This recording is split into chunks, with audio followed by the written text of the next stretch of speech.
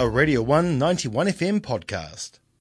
Right now I am joined by Associate Professor Craig Marshall from the Biochemistry Department here at Otago University. Morena, good morning to you. Morena. How are we today? Very well, thank you. Very good, very good. At the end of last year, a Chinese researcher came out, not exactly a chemist, but he came out and he said, I have genetically modified embryos, essentially.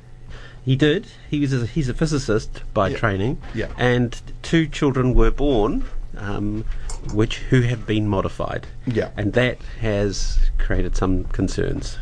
Oh, one would imagine, especially it seems like it was very rogue. Yeah, it does. This is new technology, at least new technology in the use for humans. Yeah. And there are some pretty good guidelines that would sort of direct you into the kinds of things that you ought to be thinking about. And he seems to have ignored most of those. Now, the technique used was CRISPR. Yeah. And that's been around for a little while now. It has. Well, I suppose it's been around for billions of years, but it was discovered relatively recently, and it was a Nobel Prize-winning discovery in the last year or two. CRISPR is actually something from bacteria. It's a way that bacteria use to protect themselves against viruses, primarily. Mm-hmm. So they effectively gene edit the viruses that infect them. Which is pretty clever, and of course as a tool it has great potential if you want to do anything involving genetic material. Yeah. So essentially, I mean, it could, well, like what this doctor has done. Yes. He's used it to make these babies, they can't get HIV essentially. Well, it's quite a way from what he's done to that proof. So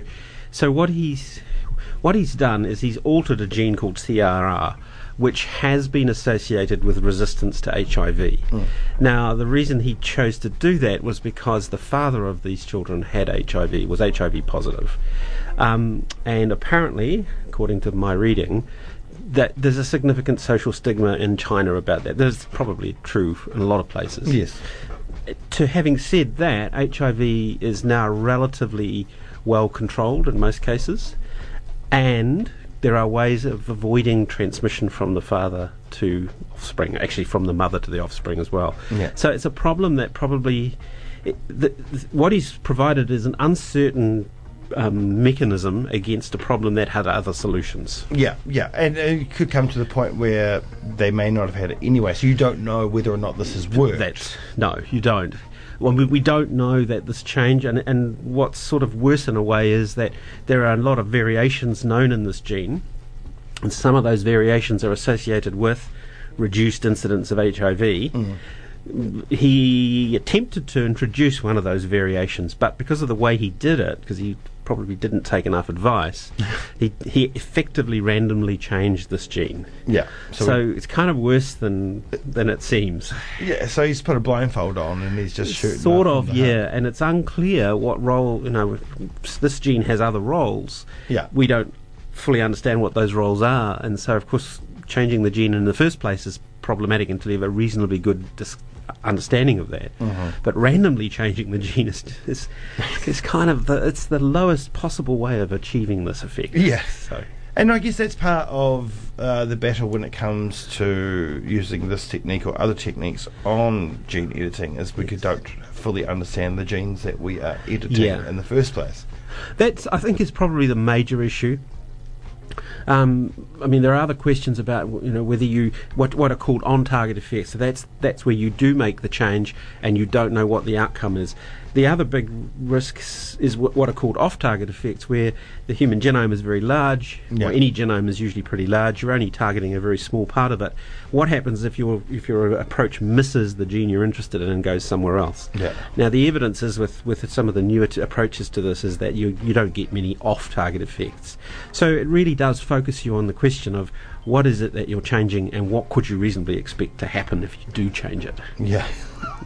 Which he doesn't seem to have thought through. Yeah, that's right. But I mean, I guess with any of this, you don't really know it's worked until you know it hasn't worked, right? Yeah, and It is, and especially for something like HIV infection, because of course there are other ways of getting HIV than from your father. Yeah. I mean, it's an infectious disease. You could catch it from other methods, and if you don't get it, that doesn't prove that you're immune to it. It may just suggest that you were never exposed to it. Yeah. So it's not the kind of obvious thing to choose. Other diseases that are something like Duchenne muscular dystrophy, for example, which it has a slightly different genetic arrangement, but if you've got the gene, you will almost certainly get the disease, and the disease is quite devastating. So that would be a better choice if you were looking to do this sort of testing, Yeah. where the outcome for the patient is almost certainly an unpleasant death, and where you would be able to tell whether you'd made a difference. Yeah. So you essentially need to start working on people that, no matter what, if they're exposed from their parents, they're going to get whatever.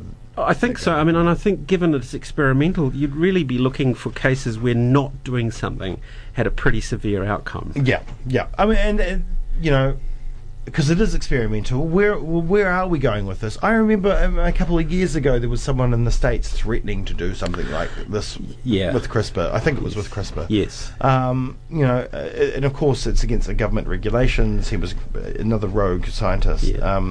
So there can't be that many nations in the world that are really going to let you tamper with this too much.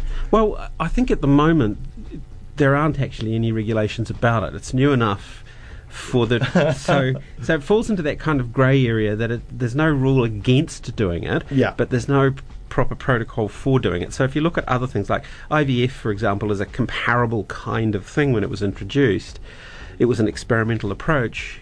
Test tube babies, and now what 40 years since they were first appeared. There are pretty good guidelines about what you should and shouldn't do there. At the time it was done, there weren't, but Bob Edwards, who did that work, was much more careful about talking to people who had an interest and making sure that they thought about the ethical problems and they thought about the practical problems, and they also thought about the issues about what about the children who are born of this? What kinds of rights to privacy do they have? Yeah, yeah. And of course, I mean, people are going to look on this guy's work with high interest and see what really does happen. But I would imagine he's also probably being shunned from the science community as well. Yeah, well, it's hard to say, but it sounds like he kind of operated outside of that mainstream anyway, because, I mean, one of the things about communities is that they often bring the mores with them, and if you're in the community, it's communicated to you. If you step outside of it, you miss those things. Yeah. I mean, communities have their pluses and their minuses, but that's definitely one of the pluses. What do you think he was trying to get out of this, doing this? Was it a Nobel Prize, or just seeing what he could do? It sounds, from what I've read, that I don't know that he was sort of thinking so much about a Nobel, but it sounds as though he genuinely wanted to make a difference, and he genuinely thought that he, apparently Bob Edwards' work with IVF was sort of he was the hero, he was the model that he was using. He saw that had made a big difference to a lot of people, as it has. Yeah, of course. And he thought that he could do something similar. And that I think in a kind of funny way, he probably wanted a certain amount of fame and fortune, but I think he genuinely wanted to make a difference. I'm only guessing though, because I never met him, so I like that though. That's nice. Do you know if he's still employed by the university? It sounds as though things are not going well for him.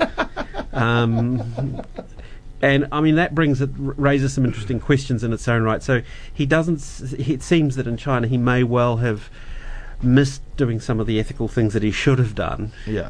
You might also ask the question how he could have been doing this for so long without them knowing. And there's a certain amount of arse covering, I think, going on there, where people kind of didn't pay enough attention and now realise that they should have been. Yeah, yeah. All right. I mean, how advanced are we with the CRISPR technique, and where are we using it now? It's widely used experimentally. Yeah. Are we using it on like sheep to create better meat? People are thinking about doing that. That's hard because the whole program, if you like, that turns into a sheep is quite complicated. Yeah. And so if you take one bit and change it, you don't necessarily get what you expect to get. But that's certainly what people are looking at. There's a lot of interest in plants because it's a way of altering so you're not introducing new DNA into the plants or into anything. Yeah. You're simply modifying what's already there. You're changing what's already there, and usually changing it in a way so you specifically make that change, which you've probably observed somewhere else, and you know that this locus is associated with resistance to this disease. Yeah. If we could introduce this into the plant, we could make this variant of it, which has got other characteristics that we like, resistant to that disease. So there's work being done in that area. And there we see companies like Monsanto owning the patent on more seeds, and therefore... Well, yeah, I mean, I think, again, that's where it comes back to that. What context do you do this work in? Yeah. The technical part of it's very interesting, but the social part of it is probably more important. Yeah, indeed. Or is there anyone in New Zealand experimenting with this technique? A lot of people use CRISPR. None of them, to my knowledge, are using it in anything quite like this. Work being done on plants to some extent, I think, or at least associated with it. But it still remains, I think it's still in the grey area in terms of ethical approvals about whether you should do it or not. Are you doing it? No, I don't. It's too complicated for me, but there are plenty of people that do. At Otago. So. Oh, is that right? Well, I have to find these people, track them down. Well, I mean, it's amazing. It's so interesting. I mean, where we are advancing and developing it into, and I guess that comes up with all that's where you get these ethical issues from. But we're playing God, I guess. Yes, we do. I mean, it is also interesting, though, and the bacteria have been doing this for a long time, and it turns out that it seems that almost every strain of bacteria has their own variant of it, and so understanding how that influences the way that bacteria adapt to their environment is really interesting. So we've got a pretty good model, and you could argue, I suppose, from that is pretty good evidence that it's not going to be a problem because it's all around us all the time. Yeah, but if anyone's going to screw it up, it's humans. And have that great capacity, don't they? Hey, thank you for coming in this morning. It's a pleasure. It's been a pleasure. That was a Radio 1 91 FM podcast. You can find more at r1.co.nz or wherever quality content is found.